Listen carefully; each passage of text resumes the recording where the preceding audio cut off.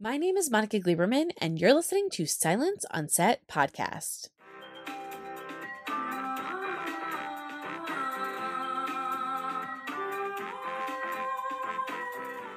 On today's podcast, we have the cast of Sex Life to talk about its upcoming season. Season 2 hooks its fingers and beckons us back into the wild world of Billie Connolly. The series continues to map Billie's shifting connections to her family, her past, including her devastatingly handsome ex Brad, and her future. So to talk about where the season goes and that crazy finale, so don't listen to this if you haven't watched it, but to break it all down, here's Sarah Shahi, Adam Demos, and Margaret Odette. I wanted to start off first with Sarah and Margaret. For both of you guys, throughout the show, the kind of go-to is, almost like at times not like man's friend, right? Like that we want to try to get as much as we can done and kind of do it all. Mm-hmm. Each character kind of goes through different ways of trying to accomplish doing it all. Do you think doing it all is even remotely attainable? And do you feel like your characters reach that this season? I think doing it all and having it all are an impossibility, but they are a worthy pursuit. And I think in terms of framing, it's really about recognizing that doing it all or having it all doesn't have to mean doing it all alone. And so I think for Sasha in season 1, a lot of that has to do with her friendship with Billie and that being a very important soulmate in her life. And then in season 2, she's got to explore this other kind of soulmateship with her love partner, her love interest. And so I think that it's really a matter of understanding that having it all doesn't look like what the Hallmark card might express it as, but it's certainly achievable in varying degrees at varying times. I think, like those things to me are very, like they differ per the person that is chasing it, right? Like someone's version of having it all and all of the other stuff is very different from the next person's definition of it. And also, success is also such a personal thing too, between people. I think Billie starts off as somebody who, yes, she wants all of that. The wish fulfillment is very high and she does have this, unabashed appetite. And I personally can relate to her appetite.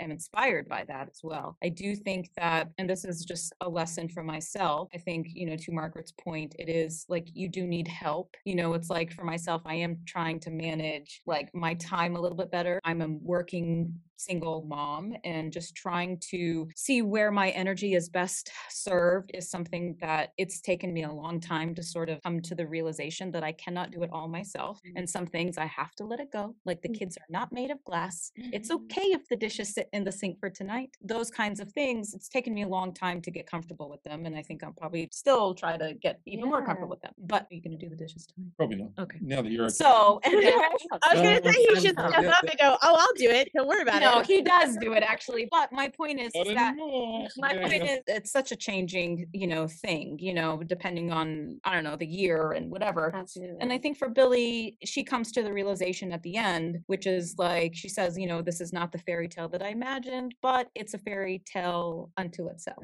And I think that that's also important, and I think as long as you're happy, I don't know, for me, as long as I'm happy, as long as my loved ones are happy, healthy, my children are happy, I'm pretty good. Life's gravy. So for Adam, Sarah, for Brad and Billie, they have this magnetic pull to them. I think sometimes you could be in love with somebody, but it's not right now. Mm-hmm. So what do you think makes them right, or what changes that would make them right later to make them kind of get together? I think they explored all avenues outside of each other and tried to fulfill themselves in every other avenue. Mm-hmm. And it's quite clearly they couldn't. It's like they always came back together, but they explored they tried, they kept missing each other like ships in the night. But yeah, it's they left no stone unturned. I think they're a pretty good example of, what it means to surrender. It's like, so they both finally accepted, that they were not going to be with one another. So then they both, stopped putting energy towards something that was unattainable. And they started being present and with their own lives and just experiencing life and moving on and, surrendering to that which was in front of them. And,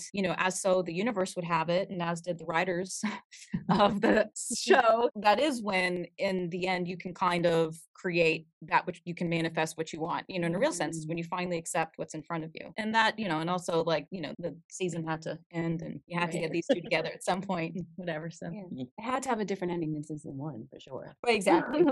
And Adam, for you, for Brad, I feel like he goes through a very significant, I mean, everyone does, but for him in particular, goes through a very significant change. And yes, I'll be airing this after. So he has a child and married and all these things. So for him, what was that like for you, kind of showing his growth and then being ready? Because he's so different and you see it on when you watch it and I go, oh, they're finally on the same page. Like they're going to work. That's all she wanted from him in the first season, or she wanted originally, and he just had all of his stuff that he needed to get out of the way and work through, and he's past, issues with his father and his childhood and all that sort of stuff. So I think season 2, towards the end, you see the example of all the work that he's put in and the peace that he's found in himself, that he's gone through that and he's okay at where he is, and he's actually not chasing anything outside of himself. Like when his company was almost to draw his dad in, or his company was almost like how he felt his self-worth, and he realized as soon as he had that child that that's what he wanted to do. He was running so far away from something that he should have been running towards, and so it's nice. And then when she sees him, it's almost like he's so centered in himself, and that's where,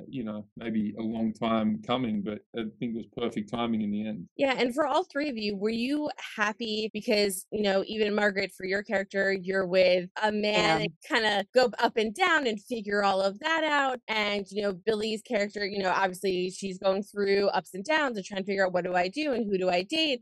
Brad going through being a father and how do I move through all of this stuff? You guys do it, and then you get to this finale. Are you happy with where all three of you ended up? Yes, I am happy about the ending. I'm happy about it because I think it shows a lot of growth for Sasha. I think she ends in a place that I certainly never expected her to end up. And, whatever happens thereafter, I feel like the life that she will continue to build will be exciting and varied and challenged by this relationship she's in, and hopefully nurtured by it. So I think it's a really fun, cool, and very different place that she ends up than I expected. Yeah, and for myself, I mean, I'm a audience member too when it comes to watching Brad and Billy, and I was, very drawn to them. No, I really liked them. I wanted them to get together.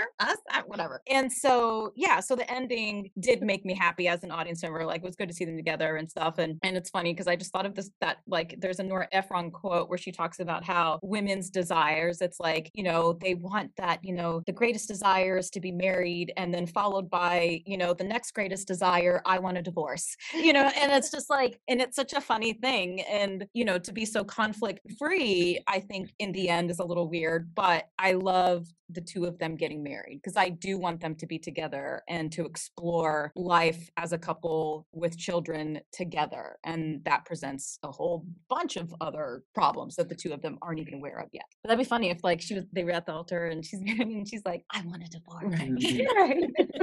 Like, you get married. Brad might run.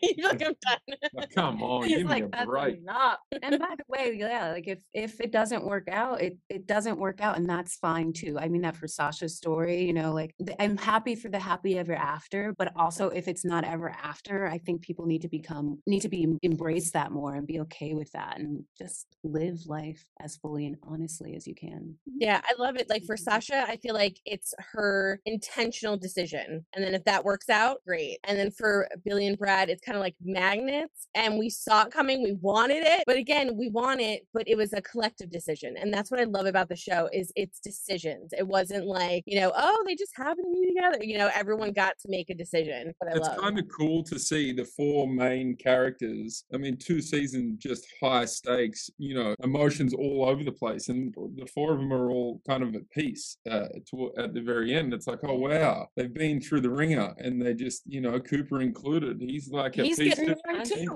It's like, You can stop. Vogel's not here, but it's like, I mean, he's so awesome as Cooper, but he's a piece too. It's like the 4 characters. It's a crazy ride. Not to say it's over, but at the end of the season, they all can settle down a bit. No one needs to, they all cry or stress out. And they're basically all on honeymoons. So yes, everyone, everyone gets a breather. One of my last questions is just fun one, but obviously Billy and Brad get matching tattoo. Well, not matching, but he gets 2 bees, right, on him. That was in season 1. Yes. So I want to know for the 3 of you, whether you want to talk about your character and who your significant other is on the show or whatever, but what matching tattoo or animal would you get in relation to someone you're dating, whether it's your character on the show or in real life? Well, I already have a tattoo in a place that only the person sees. First thing I was gonna say, does Adam not know? Oh no, Adam knows. Adam's like he didn't that's know. not my business to talk about. Yeah. Adam is the only one who gets to see the tattoo that I have. So yeah, I love tattoos. I've got like, I don't know, 47. I've got a lot. We got a bunch. We got a few. Mr. Koo, his name is in Toronto. Awesome tattoo artist. But we, when we wrapped second season, got a couple of him. He's great. They loved me saying like, hey, can I go in the middle of filming and get a tattoo? Like I was like, I gotta go, guys. My tattoo artist is about to leave. They're like, what? I'm like, you don't understand. Yeah, that ran over real well. So yes, I have tattoos. And with Cam and Sasha. Well, Cam and Sasha, what tattoo would they get? Probably something connected to, it's a scene that was cut, but they take this really important trip to Italy, or they were meant to take this really important trip to Italy. That was supposed to be a major turning point in their relationship. And so I think they would probably get, I don't know, a tattoo of the Trevi Fountain or something connected to that trip that they took together. Spaghetti and meatballs. Yeah. Pizza. A little pasta. Hope you guys enjoyed listening to Sarah, Adam, and Margaret talk about this upcoming season of Sex Life. The show will premiere on Netflix on March 2nd, so make sure you go and check it out. And don't forget to hit the subscribe button so you're updated on all of our latest podcasts, and head over to our YouTube channel, hit subscribe so you're updated on all of our video content.